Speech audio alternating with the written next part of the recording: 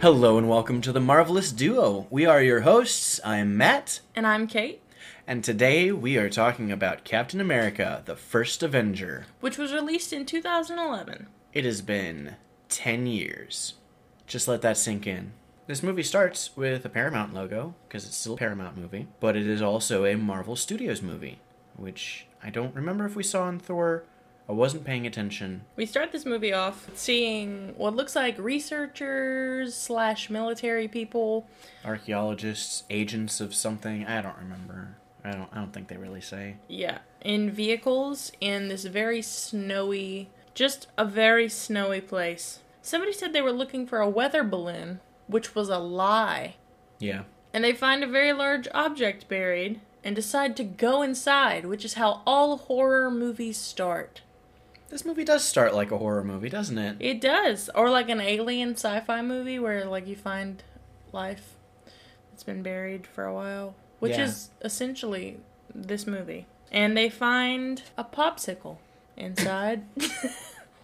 A capsicle, if you will. A capsicle, yeah. But no, they find a chunk of ice, and through the ice they can see Captain America's shield. Indeed they can. And I don't remember what they say. Yeah, they want to call somebody because this one's been on ice for a long time. Ghostbusters! Something like that. Yes, they want to call Ghostbusters. And then we fast forward to Norway. To Tonsberg, Norway. And if you were paying attention, in our Thor episode, I told you to remember Tonsberg, Norway, because Thor starts in it, in the flashback, talking about the Asgardians and the Jotuns. And in this one, we see that there is still a connection to Asgardians in Tonsberg, because that is where Johann Schmidt, the leader of Hydra, finds the Tesseract. Correct. This is back during World War II in 1942. David Bradley is protecting the Cosmic Cube. Yeah. It is actually something in the comics, the Cosmic Cube is. That's originally what the Tesseract was going to be, because the Infinity War storyline was still in its infancy when Captain America came out. So this was originally going to be the Cosmic Cube, and it was retconned later on to be the Space Stone. Yeah. Do we want to talk about our experience with David Bradley, who we have actually met, real quick before we go forward? David Bradley's story. I love this story. It's hilarious. So we were at a convention, a nerd convention.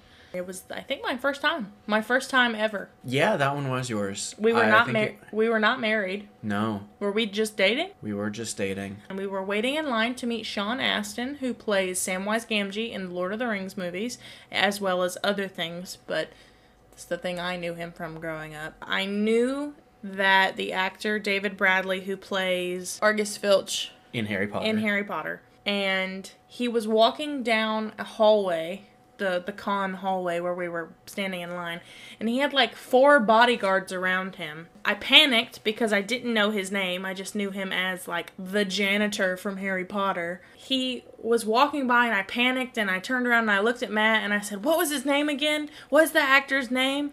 And Matt goes, "David Bradley." And I turned around and I said, "David Bradley!"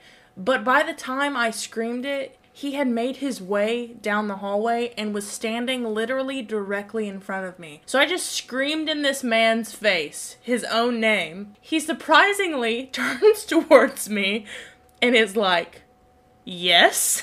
And I make eye contact with these 4 bodyguards. They look like they don't know whether to run or like tackle me or whatever, because I'm just this crazy person. I panicked and I said, "I love you."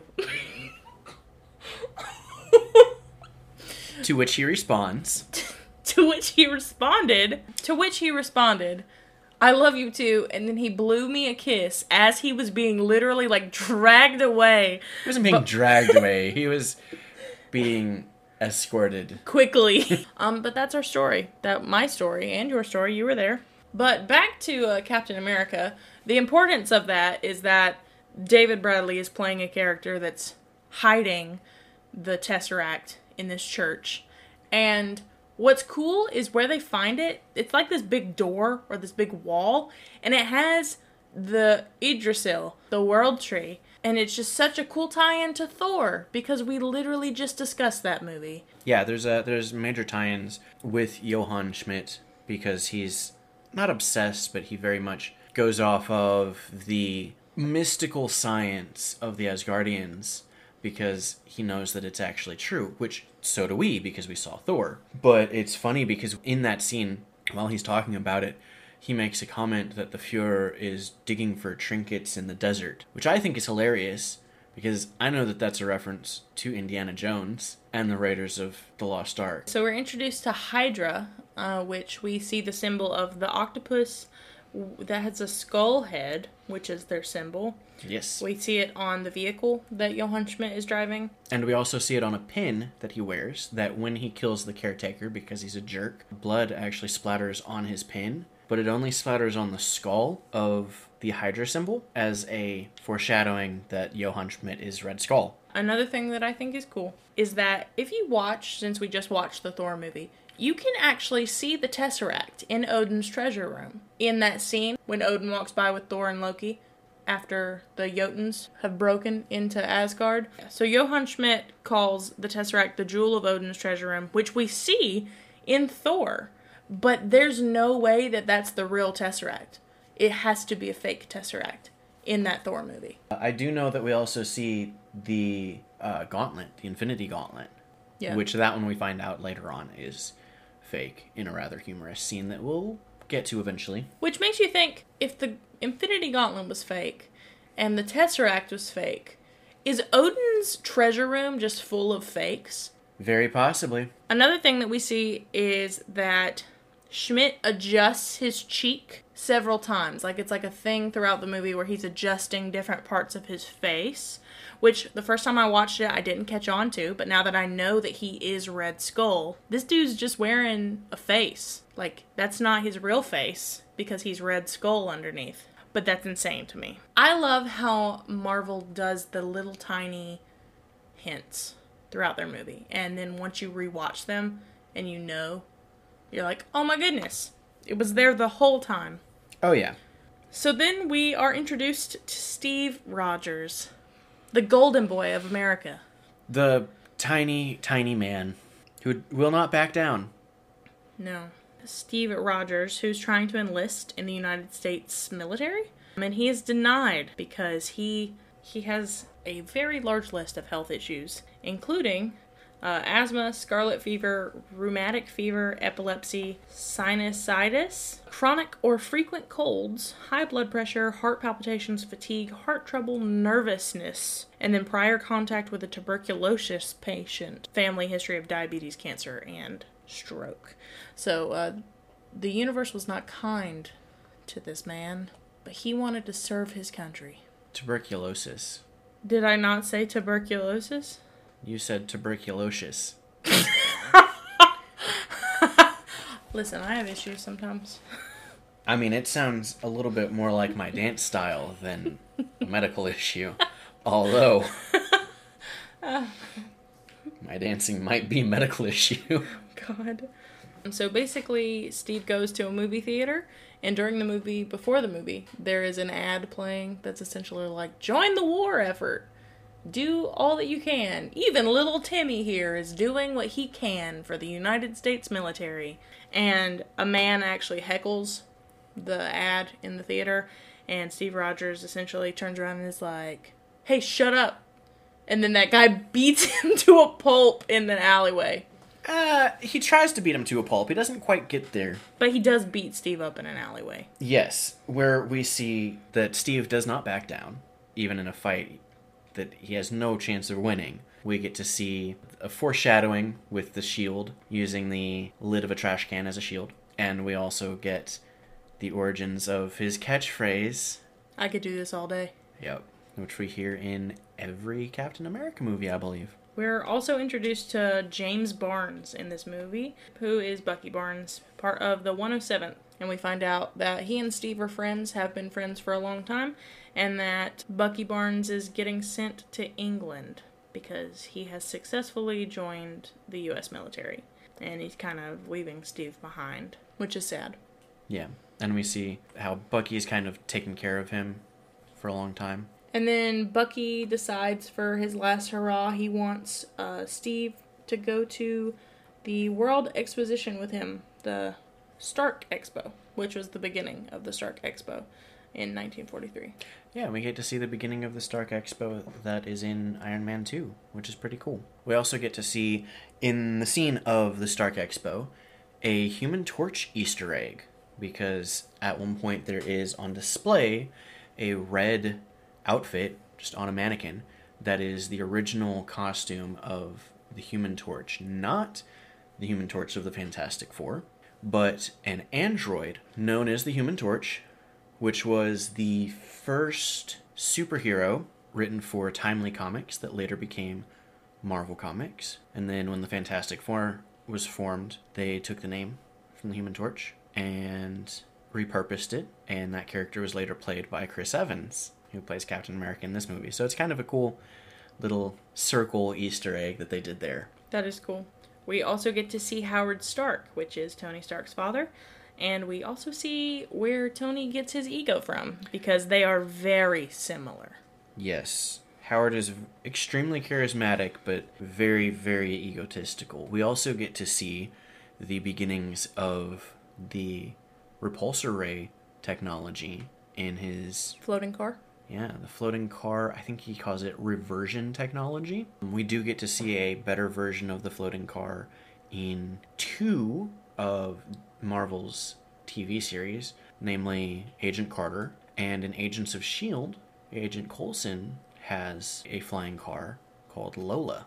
But then we also get to see that that technology gets perfected and ends up turning into the repulsor technology that Tony Stark uses for his Iron Man suit. During this expo, though, Steve sees that there is a little building where people are enlisting for the military. All the times that he's applied in the past, after he got rejected the first time, I believe he lied about like where he lived and like different things like that just so that maybe he could get in, which is a crime. But Steve goes to enlist at the expo, and Bucky and he have a conversation where Bucky's essentially telling him, hey man, maybe it's time to give this up. Maybe this isn't what you're supposed to do. The statement is made when Bucky leaves. Steve says to Bucky, don't win the war till I get there, which is pretty funny later on. Captain America is a major turning point in the war. I believe there's also...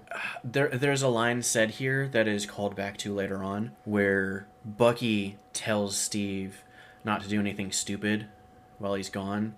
And Steve responds, well, how can I? You're taking all the stupid with you.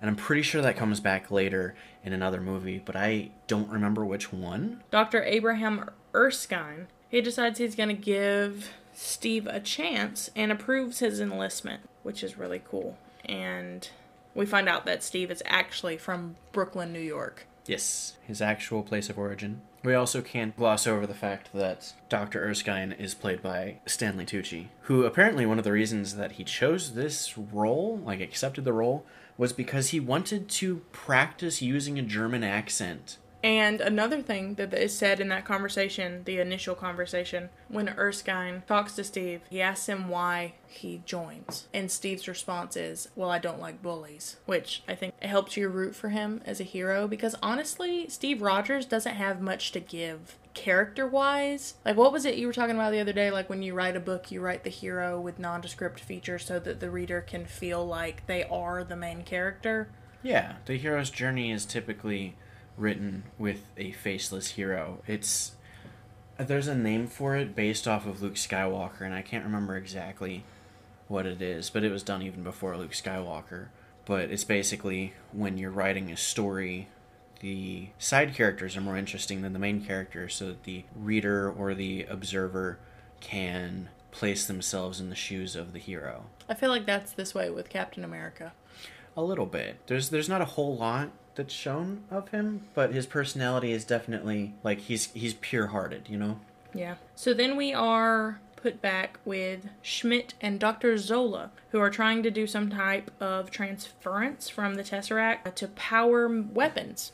Yes, and the introduction of Arnim Zola is actually really funny. It's actually a reference to the comic book version of the character, because in the comics, Arnim Zola is sort of an android. Basically, his brain has been inputted into or uploaded into a robotic body that does not have a head. It's just got his face on the chest. And when we first see him, we only see his face through this weird distorted magnifying glass. So it's a pretty funny reference to that. That's cool. I also think it's important to note that throughout this whole entire movie, Schmidt is just using Hitler as a cover to fuel Hydra's goals, because he makes a comment to some of the German scientists that come and are around. He says that the reason they're trying to make this transference of power from the Tesseract to the weapons is to change the tide of the war for, Hitler, but it's not. It's to fuel Hydra. Yeah. Hydra starts as a science division of the Nazis, but Schmidt very much just goes away from the Nazi regime very, very quickly. And then after that scene, we are introduced to Agent Peggy Carter. So Steve has finally made it to basic training, and he is very small compared to all of the other big, muscly dudes that have been put in the Strategic Scientific National Reserve for the chance to compete in the top of their class. They're basically trying to make a new breed of super soldier to kill Hitler. We also see that Agent Peggy Carter punches one of the trainees, I guess, one of the people they brought in, because he makes a jerky comment towards her. Yeah, it's pretty cool that we get to see that Peggy really doesn't take any sass from anybody. So Tommy Lee Jones plays Colonel Phillips in this movie, and from the get-go, he does not like Steve. He thinks it's a waste of time, a waste of potential to try and train Steve. I think one of the coolest scenes that we see in the training that Steve receives is that they're running in formation, and their drill sergeant is barking orders at them, and he gives them the opportunity when they stop that whoever can climb the flagpole and get the flag, which no one's done in 17 years, can ride back with Agent Carter in the Jeep after they're obviously all exhausted. And we see that Steve is at the very back of this. He's having trouble keeping up. So we see all these guys rush this flagpole. They're all jumping over one another, trying to climb up this pole to get this flag, and they all give up once they see that they can't do it. And they all get back in formation. The drill sergeant's like, all right, come on, everybody, let's go. Nobody could get it. And Steve walks up to it, and he just pulls the pin out of the bottom of the flagpole so that the flag topples over. The whole pole falls over. He unties the flag, folds it up, gets in the car with Agent Carter without saying anything. He does not even say a word. He just walks over and jumps in the vehicle, and he's like, all right, let's go. Yeah, it's great. I think it's cool. They use just little... They don't directly say things about his personality. Like, you see that, the answer isn't always to just charge head on. And then after that, we also get a scene of Colonel Phillips and Dr. Erskine talking. Colonel Phillips is talking about how he doesn't like Rogers, and he's, too small, and it's not going to work to have him there. And Erskine's like, well, we've tried the big guys, let's give the little guy a chance. And Colonel Phillips tosses a grenade into the group of recruits, and everyone dodges out of the way except for Steve, who jumps on the grenade and tries to save everybody. He says... He, specifically addresses Peggy because Agent Carter's just standing there. And he's like, go! Get out of here! And he, curls up in a ball over the grenade so that he takes the full impact of it. But it's cool because it shows that Steve is willing to make the sacrifice, and none of the other recruits were. He's just a good person. Right. And Colonel Phillips even makes a statement before he throws the grenade. He says, you win wars with guts, assuming that these big guys are going to prove his point for him. But in the end, Steve proves the point. He is the most selfless. Yeah, and he's got the guts. So in that scene, that's the determining factor. They pick Steve for the super soldier program, and they don't even know if it's going to work. So Erskine meets Steve in the bunker and offers him some alcohol, which he doesn't let him drink because he has surgery tomorrow. And we find out that the doctor is from Augsburg, and he used to be a researcher for Hydra, for Hitler, for the Nazis. Yeah. And that was turned good, and now works with Howard Stark to start the super soldier project. Yeah, and in that scene we get a glimpse into Erskine's personality and past, and he says a very poignant line where he says, a lot of people forget that the first country the Nazis invaded was their own. And he kind of, I think he mentions to Steve that, he doesn't like bullies. He kind of brings that back just to show him like why he does what he does. But we also find out that before he defected to the US, he experimented on Schmidt, like Schmidt forced him to. But Erskine also mentions that his serum is designed to enhance whatever's inside. And in Schmidt, it was bad, and it turned him worse. Basically, in a good person, in Steve, who they have shown is a good person, it turns them into something great. And that actually is from the comics. The super soldier serum that is used on Steve in the comics is designed to enhance everything about the person, so that he has super strength, but it actually enhances every part of his personality tenfold, which we see more in the comics than in the movies. Yeah. They also mention that Steve is not a perfect soldier, but he is a good man, which is the important part. He's a good man. Yeah. We also then are placed back into a scene where Schmidt is essentially having his portrait painted, and we get little tiny glimpses of what Red Skull looks like before the final reveal at the end of the movie. We get more of those little hints that his face isn't, 100% his own face. Yeah. And then it's flashback to the scene with Steve. He's getting the serum done. Agent Carter is very concerned. Everyone thinks he's going to die. Everyone thinks he's going to die. Everybody thinks that he can't take it because he's a tiny man. Which, Chris Evans is not a tiny man. They CGI'd this man's body. Yeah, they kind of did a backwards of what people usually do with CGI. Usually they make you bigger, except in the case of Lord of the Rings. Right. They made people smaller. Chris Evans, basically Steve Rogers after the experiment, is just Chris Evans. Right. But beforehand, they actually had to film every shot at least 4 times. And for those of you that are, like cinematography and all that, basically they would shoot the scene normally, and then they would shoot it with just Chris Evans on a green screen.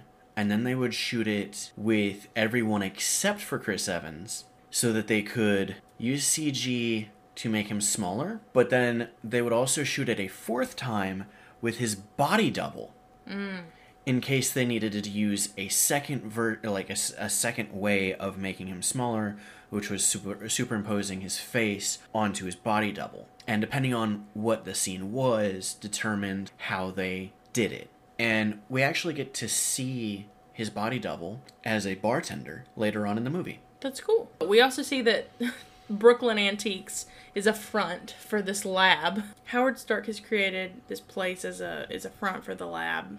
And we're also introduced to Senator Brandt and Fred Clemson, which Fred Clemson is a double agent. Yeah, we find out in not too long. But he's also played by Richard Armitage. Also, Stark is basically running this show. Like, this part, Stark is super in charge. Yeah, he's the science guy. Howard Stark, the science guy. Stark! Sorry. He's got the technology that is helping with Erskine's formula. Howard Stark explains that they're using Vita rays and injecting the serum with micro-injections. They start the process, and they hear Steve screaming, and so they decide they're going to stop it. You hear Steve yell no, that he can take it, and the only reason they kept going is because Steve told them to. Yeah, from inside his Halo cryo tube pod looking thing. Yes. The pod reminds me of Halo. Yeah.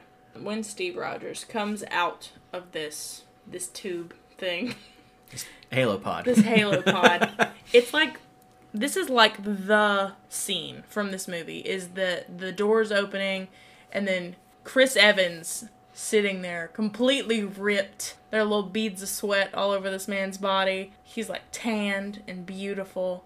What were once pants on him are now shorter than capris. Right. And so he steps out of the chamber, and we see a scene where Agent Peggy Carter walks up to him, and she very lightly touches his chest. And that was a genuine reaction, apparently. Yeah. That was not like a thing she wasn't acting. that woman was just overwhelmed by Chris Evans' body. Yeah, I guess that was the first time that Haley Atwell had seen Chris Evans without his shirt on. She just reached out and touched him. Once we find out that the serum, it works, Fred Clemson, a.k.a. Double Agent Spyman, steals the serum, shoots Dr. Erskine, and flees. Which is real sad, because I really liked Stanley Tucci. And so then Steve takes off to go get this serum back. We find out that Peggy is a great shot. Yes. She shoots a man while he's driving away from her through a windshield in the head. Yes. She's a very good shot. But Steve comes through and saves her from being run over by Clemson, because she was just going to stand there and continue shooting at him. And then runs through the streets of New York barefoot. Which, fun fact here, in that scene, Chris Evans was not actually barefoot. He was wearing boots that were painted to look like feet. I don't suggest looking it up. It's a horrifying thing to see. That's funny. Yeah, it's freaky. We also see that while they're running through the streets, at one point, he stops the vehicle that Clemson's trying to escape in. He uses a door from the car as a shield, which is cool. And the logo, it's from a taxi, and the logo, it's called like Lone Star something or another, and the logo is a circle around a star. So they really like foreshadowing that Captain America is going to get his shield in this movie. Right. So we see Steve still chasing Clemson, and Clemson steals a child from some random lady and is walking backwards, has a gun to this kid's head, and ends up just yeeting this kid into the water. And Steve Rogers is like, no, I have to save the kid. And he runs over, and the kid pops his head out of the water, and he goes, I can swim! Go get him! I love that kid. That kid's great. And then we see that Clemson is escaping in a Hydra submarine, and Captain America gets him, pulls him out of the submarine, and we are met with the famous Hydra slogan. Cut off one head, two more shall take its place. And he bites into one of those little arsenic pill things where it kills him immediately. Cyanide tooth. He bites into it. He says, Hail Hydra, and dies. And we also see that the serum that he was able to get, the tube that it was in broke, and so that serum is lost. And so because of that, they end up taking some of Steve's blood to try and recreate the serum, because Erskine is dead. It was his serum, so he can't make any more. And they wanted an army of these super soldiers. And they just got Steve. But because of his blood being drawn, it's actually revealed in Agent Carter that they use a lot of the blood that was drawn and still aren't able to come up with the serum. But that's in 1947. They've used most of it by then. But enough of it survives that versions of the super soldier serum are able to be used later on. And that is actually what leads to Abomination being created in The Incredible Hulk. That's cool. Good tie-in. Lots of tie-ins from these movies. We also see that the Red Skull goes rogue. He kills the Nazis that come to check up on him to see how his research is going. Literally obliterates them into ash. We don't need Thanos for that. Nah, just get Red Skull with some Tesseract-powered weapons. And he goes into exile. We keep getting these little these cuts back and forth between what's happening with Red Skull and then what's happening with Steve. Yeah, and when we go back to Steve, we see that Colonel Phillips does not want to use him to actually fight the Nazis, but Senator Brandt decides to use him as sort of a spokesperson for selling war bonds. We also see that Stark, Carter, and the Colonel go to London to prep to fight Hydra, and that's when they kind of go their separate ways, because Steve wants to go with them, but Colonel Phillips said no. So his options are go do this thing for the senator and actually try and serve my country in some way, or get stuck in a lab. Yeah, be a lab rat for a long time. So he decides to go be a spokesperson. He literally makes him Captain America. He gives him the name Captain America. But because of him becoming Captain America, we actually get to see that they are making comics of him. And the comics that are shown in this movie are the actual first issue of Captain America. It is the same cover and everything. It's the actual one. The one of him hitting Hitler in the face? Punching Hitler in the face, yes. So it's kind of funny that the movie was based off of the comics, but in the real world, the movie's based off of the comics, but in the movie, the comics are based off of real life. Right. We also get like this montage of Steve at first being really hesitant to fully step into the role as Captain America, like to put on this show for these people, because he feels like he's not doing what he was meant to do. But eventually he gets in the swing of things and starts getting in line with the chorus girls, knocking out the fake Hitler every time they do their little song and dance. And fast forward to him being sent to the front lines of the military. He's not just performing for people to buy war bonds. He's now being sent and he's doing a show for these actual soldiers who boo him off stage and tell him to bring back the girls. Yeah.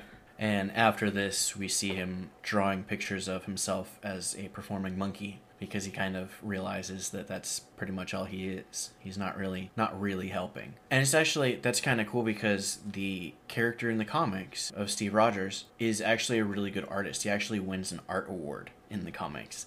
So it's cool that we get to see him using some of that artistic ability. Yes. We also find out in this scene, while he's actually on the front line with these soldiers performing, that somebody mentions that the 107th was captured, which we know is Bucky's unit. So Captain America, Steve Rogers, he knows that he has to help his friend. He has the means to, he has the ability, he's going to help, even if that means he's breaking all of the rules. And so I think it's Agent Carter and Howard Stark help him infiltrate German occupied space. Yes. To retrieve the 107th that has been captured by Hydra. Yeah, and in the scene where they're taking him, he kind of misinterprets the relationship between Agent Carter and Howard Stark. He doesn't know what fondue is, which leads to some major awkwardness between the three of them. Yeah, but Tony is just like his father. His father was a flirt. Yes, absolutely. And even though Agent Carter was not interested, he was still a flirt. Yep. But yeah, Steve ends up getting to the Hydra plant where Bucky is captured, as well as the rest of the 107th and a bunch of other guys. And Steve frees all of them and goes to get Bucky. And we are introduced to several characters who will end up being the Howling Commandos, just a little bit further in the movie. But they are a group from the comics. And I actually just recently found out that one of those characters in the movie is not a member of the Howling Commandos from the comics. I don't remember his full name, but the Brit is actually Union Jack, a superhero from the comics, who is part of a different superhero group that included at one point the Winter Soldier and Captain America. But they're pulling in characters from the comics for it, and the Howling Commandos are pretty cool. Which they're still afraid to name drop them. They don't call them. Yeah, they never call them the Howling Commandos. They do have Dugan, played by Dominic Cooper, does yell "Wahoo" when they are stealing the tank after they escape. And that is the catchphrase of the Howling Commandos. But they never actually call them Howling Commandos, because they still don't quite like to name drop things. And in that vein, Red Skull is actually only referred to as Red Skull one time, and it is by one of the Nazis that come to check on him that he ends up killing. To go back to when Captain America, when he breaks into the Hydra base and rescues everybody, we see Bucky, because after he breaks all these people out, Bucky's not with them. And that's really the only person he came for. So he runs down this hallway and he sees Dr. Zola leaving a room with a briefcase in a hurry, running away. Steve does not chase him. Steve runs down to the room that he was in and he finds Bucky strapped to a torture chair. And it's implied that he was tortured, which you had a realization about this when we watched this movie together this time. You had a realization. Please share with the class. I felt so stupid. I had not realized until this watching of the movie that Dr. Zola was experimenting on Bucky, trying to recreate the super soldier serum from Erskine that was used on Red Skull. He has the same access to super soldier blood that the Americans do from Cap. He's got it from Schmidt. So he was experimenting on Bucky. That experimentation was how Bucky was able to survive later on. I had never put together the fact that he was experimenting on him. Yeah, he falls out of a train into a snowy ravine, like hundreds of feet. Yeah.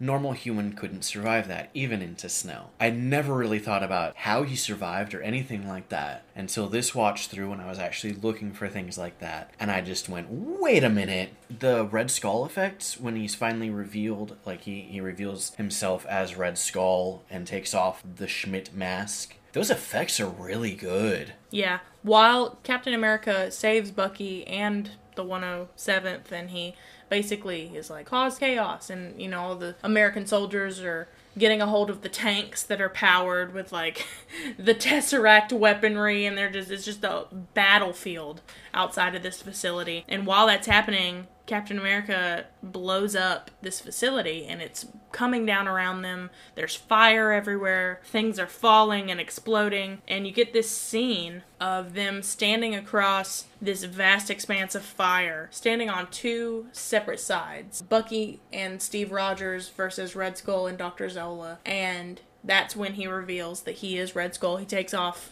the fake face. It's just a cool scene. It really is. Seeing the two sides of what the super serum could have become. Yes.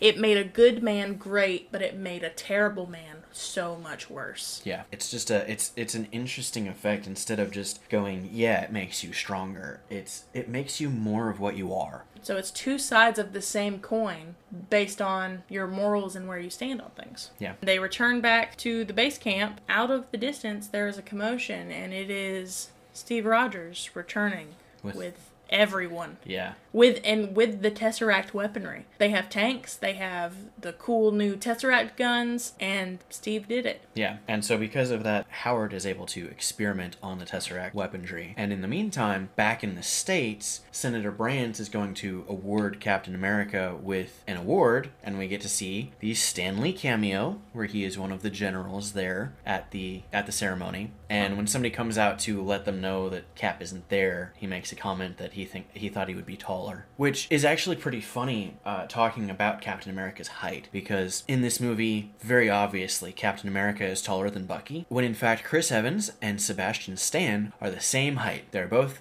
6 foot, and because of that, basically in a lot of scenes where they had to mess with heights and things, they would have characters stand on like apple boxes and things like that to change heights. The only thing that they did to affect the height of Chris Evans and Sebastian Stan was just camera angles. That's awesome, though. Yeah, it's kind of cool that they use different methods for different times. But instead of Captain America being at his award ceremony, he is busy taking out hydroplanes because he was able to see locations on the map at that first one that he went to of where different Hydra labs are at. And so he's going through and clearing them with Bucky and the Howling Commandos. He basically is able to convince Colonel Phillips to let him take a small team and go wipe them out. And so they work on that, and Red Skull is not happy about it. Being frustrated that all of his plants are being, their supplies cut off or blown up. Yeah, but for the sequence of him taking down the factories, we get to see Natalie Dormer from Game of Thrones playing just a random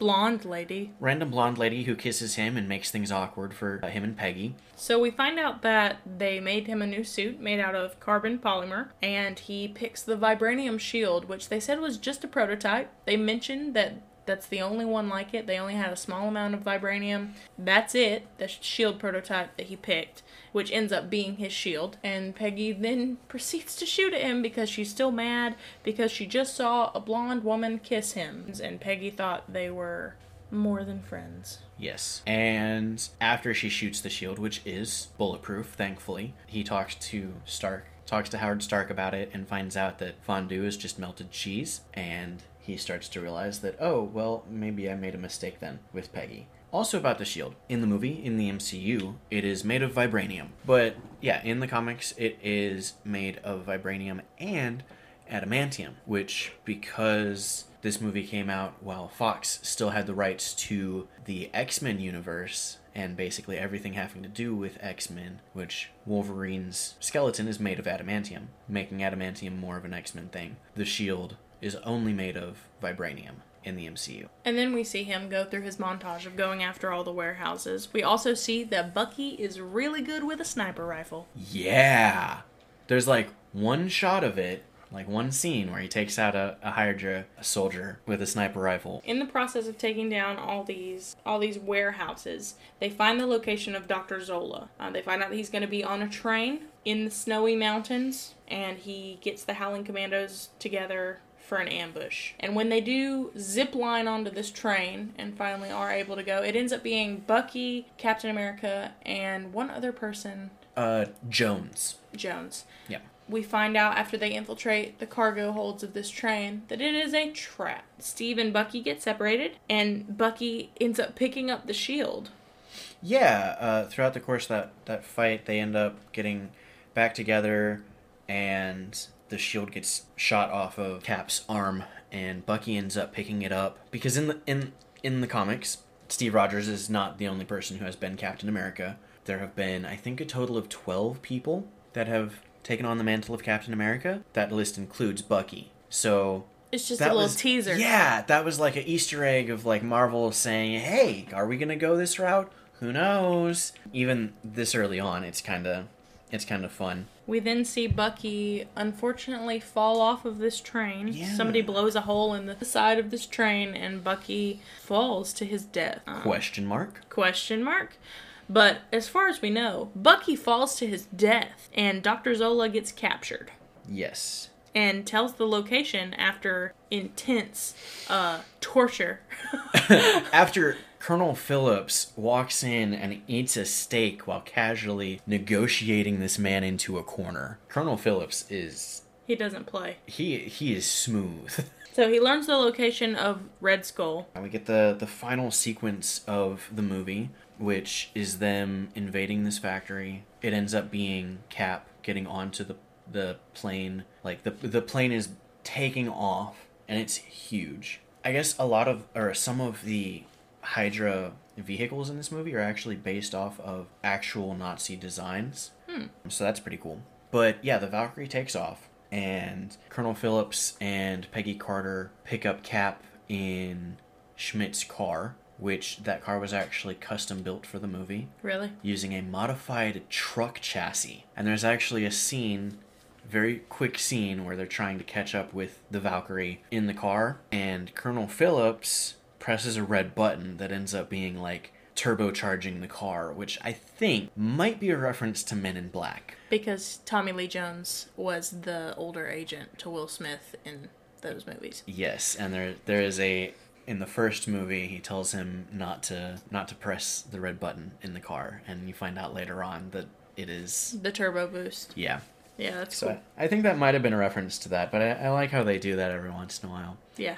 But they're able to get Captain America onto the Valkyrie, and he ends up fighting several Hydra pilots, both on the Valkyrie and on one of the bomb pod plane things. Which he is able to blow up. I think two of them, he's able to get one of them like ejected from it, and then the other one he's able to get into it. Yeah, he flies it back into the Valkyrie. Yeah. But it doesn't blow up. He literally just flies it back and rams it into the edge so that he can get back on the plane. Yeah, and then he goes and has a showdown with Johann Schmidt. Johann Schmidt decides he's going to grab the Tesseract with his hands, which up until this point, they've been handling it with machinery. And he basically says that he wants to become a god. Yeah. And he grabs the Tesseract, which we now know is the Space Stone, and it just sends him into space. We just see a blip that opens up into a galaxy, and then bloop, he's gone. Yeah. Which, first time watching this, I thought he just died. I thought it killed him. Later on, going back and watching it, you realize that it teleports him into space somewhere. And it actually looks kind of like the Bifrost when it does it. So that's kind of cool. Like, that's even more of a hint that, hey, he was teleported, but we don't find out where for a very long time. Just so long.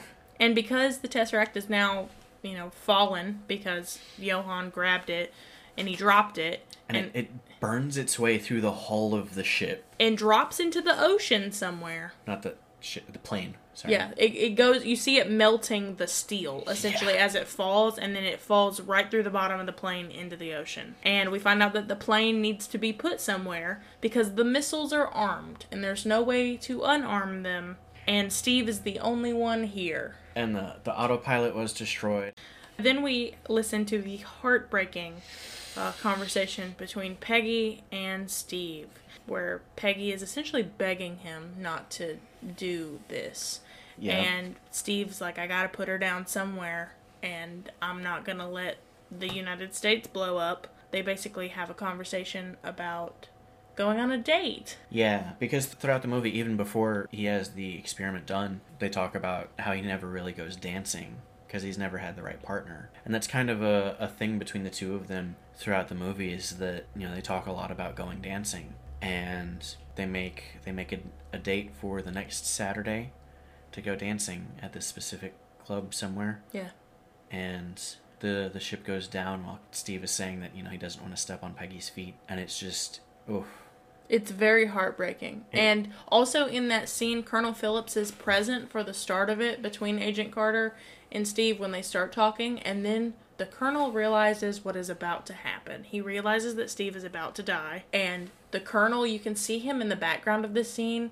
He ushers everyone out of the room. He's watched this whole thing unfold between Agent Carter and Steve. Yeah. So he's not stupid. He knows that they have feelings for each other. That scene is so well done. And then we see the plane and that it has broken into a bunch of different parts. Yeah. And he crashed it in the middle of nowhere in the Arctic. Yeah. And we also see Howard Stark searching for him, finding the Tesseract. In the ocean, yeah. We get a scene of like a submarine arm, kind of like the submarine that found the Titanic, that reaches out, grabs the Tesseract, and so, you know, they have the Tesseract. Somebody makes a comment in that scene, oh, well, we found the Tesseract, and Stark has calculated how far the plane crash should have been, and so he's like, we found it, let's go this far to see if we can find the plane, but they're unable to find it. Yeah, he's having them, like, check quadrants and just, like, section by section of the ocean. He's searching so hard to find him. Like, it's really cool that we see that Howard Stark, yeah, he's a flirt and he's egotistical, but, like, he really cared about this guy too. And it's actually a cool tie-in of him finding it, because in Iron Man 2, amongst the paperwork and stuff that Tony goes through of his dad's, there is a diagram of the Tesseract back when it was supposed to be the Cosmic Cube, but it's still the Tesseract in amongst all of the stuff. So it's because Howard had it that happened. So that's another tie-in to one of the movies, which is pretty cool. We also see, it's kind of like a flashback to modern day at this point. So we've seen what happened, and now we're back in present time where they've just found him in ice. And we see him wake up in a hospital bed. But it looks like he's still back in the World War II era. And this nurse comes in, and there's a baseball game playing on the radio, and everything seemingly looks like he's back. Immediately, he realizes that something's wrong, because he was there on the day of that baseball game that's playing over the radio. Yep. I also saw a Pinterest post where they broke down why he probably also knew that the lady that came in, the nurse that came in, was not of the time, because the outfit that she was wearing a normal, like, t-shirt bra, and back then they would have had the cone bras. And her hair was down. Yes. There were, like, little tiny minuscule details that at the time Steve would have known. Yeah, that is really cool. And so basically Steve breaks out of this, like, set room, like on the set of a movie. Mm-hmm. That's essentially what it looks like. I don't know why they didn't have more guards there. There were only like 2 guards guarding this room. Why would you only put 2 guards on a room with a man that has superhuman strength? But basically S.H.I.E.L.D. was trying to ease Captain Rogers back into modern day life. But, you know, Steve knew. He busted out of that place and starts running through the streets of modern day New York. That's a culture shock right there. Right. And then we see all these police cars come out of nowhere, these black vans pull up, and we see Nick Fury get out. And he informs Captain America that he's been asleep for 70 years. Steve kind of gets a look on his face and is looking around, and I think Fury asks him if he's all right, and his response is, I had a date. In the midst of all this culture shock, his mind is still only on Peggy. Yes. Yeah. I think that may be like one of the best things about this movie is that relationship between Steve and Peggy is so well done, but it's not overwhelming either. Right. But it's still there enough to show that is one of his main motivations. Yeah. And then we have the after credits scene. It's no like snippet into what's going on. It's literally just a trailer for the Avenger movie, and at the very end, the words "some assembly required" come on the screen. Which was cool, but it definitely was like, yes, they're doing an Avengers movie. Yeah, but it was also weird, because it kind of broke from the tradition that they had set. It broke from the precedent of having an after credits scene. Like, yeah, it was an after credits scene, but it was just a trailer. It didn't really add anything to the Marvel Cinematic Universe. Yeah.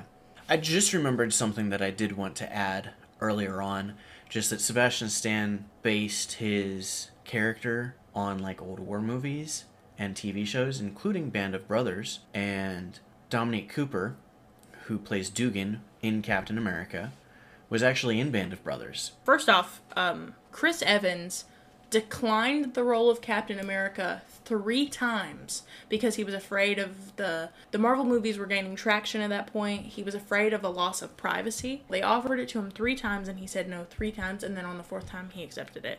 Because Robert Downey Jr. and Kevin Feige convinced him. Before they decided on Chris Evans, Sam Worthington and Will Smith were in early talks for the role of Captain America, and also on the very short list of people that made it kind of to that final cut were Garrett Hedlund, Channing Tatum, Scott Porter, Mike Vogel, Sebastian Stan, who plays Bucky, Wilson Bethel, John Krasinski, Michael Cassidy, Chase Crawford, Jensen Ackles from Supernatural, Kellen Lutz, Ryan Philippe, and Alexander Skarsgård, who plays the clown on It, Pennywise. So as a movie, what would you rate this?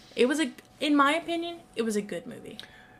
Yeah, it's a good movie. It's not a great movie, but it's a good movie. It's a feel-good movie. It is a feel-good movie for sure. That storyline is really well written, and the acting is pretty good as well. As a movie, I'm thinking 7.5. Yes, we're on the same page. I was going to say like a 7.5. Yeah, 7.5. I agree with you on that rating. It's one of the better ones we've watched. Yeah. And then as a superhero movie, I don't believe that the perfect movie exists, so I will never say 10 out of 10 on any of these movies. There are some that come close. I'm going to go with a 9 on this one, though. I was going to say 8, so higher. It's a good superhero movie. It is. It really is. Because Captain America is a good superhero. Which, and it's cool because in this one, it's very much patriotism, Captain America. But in later movies, we see Captain America is still a good superhero, even when he doesn't believe in what America's doing. Firstly, on our outro, talking about our intro and our outro, special thanks to Mikhail Biro. One of these days, I'm going to say that with certainty that I'm saying it correctly, pronouncing it correctly. Or just accept the fact that we've been saying it wrong this whole time. Yeah, for the use of our theme song. You can find all of his stuff on YouTube, and we've got a link in the episode description. Also in that episode description, we have got links to our Twitter and Instagram. We post all of our updates for the episodes on Instagram and Twitter. Yeah. So to keep up with us, you should definitely follow us there. And we just wanted to give a shout out to you guys. You have been wonderful. Thank you guys so much for listening. You've made this an absolutely wonderful experience. Something that we have not mentioned up until this point, our next episode will be The Avengers, which releases on April 18th. Something important to note. After that episode, this is an important note. If you don't listen to anything else in this episode, please listen to this point at the end of the episode. If you do not sit through the entirety of this episode, please skip to this point in the episode. As podcasts do, we will be taking a break after this next episode because the Avengers episode will end phase 1 of the Marvel Cinematic Universe. And it will also end season 1 of the Marvelous Duo. Yes, we will be taking a short break and we will keep you updated on Instagram and Twitter. We'll be using this time to prepare for the second phase of the Marvel Cinematic Universe. We just wanted to say thank you for your patience while we take this break to kind of refresh, get some new perspectives. If you have any feedback, make sure you let us know. Slide into our DMs. So thank you guys so much for listening, and you guys have a marvelous day.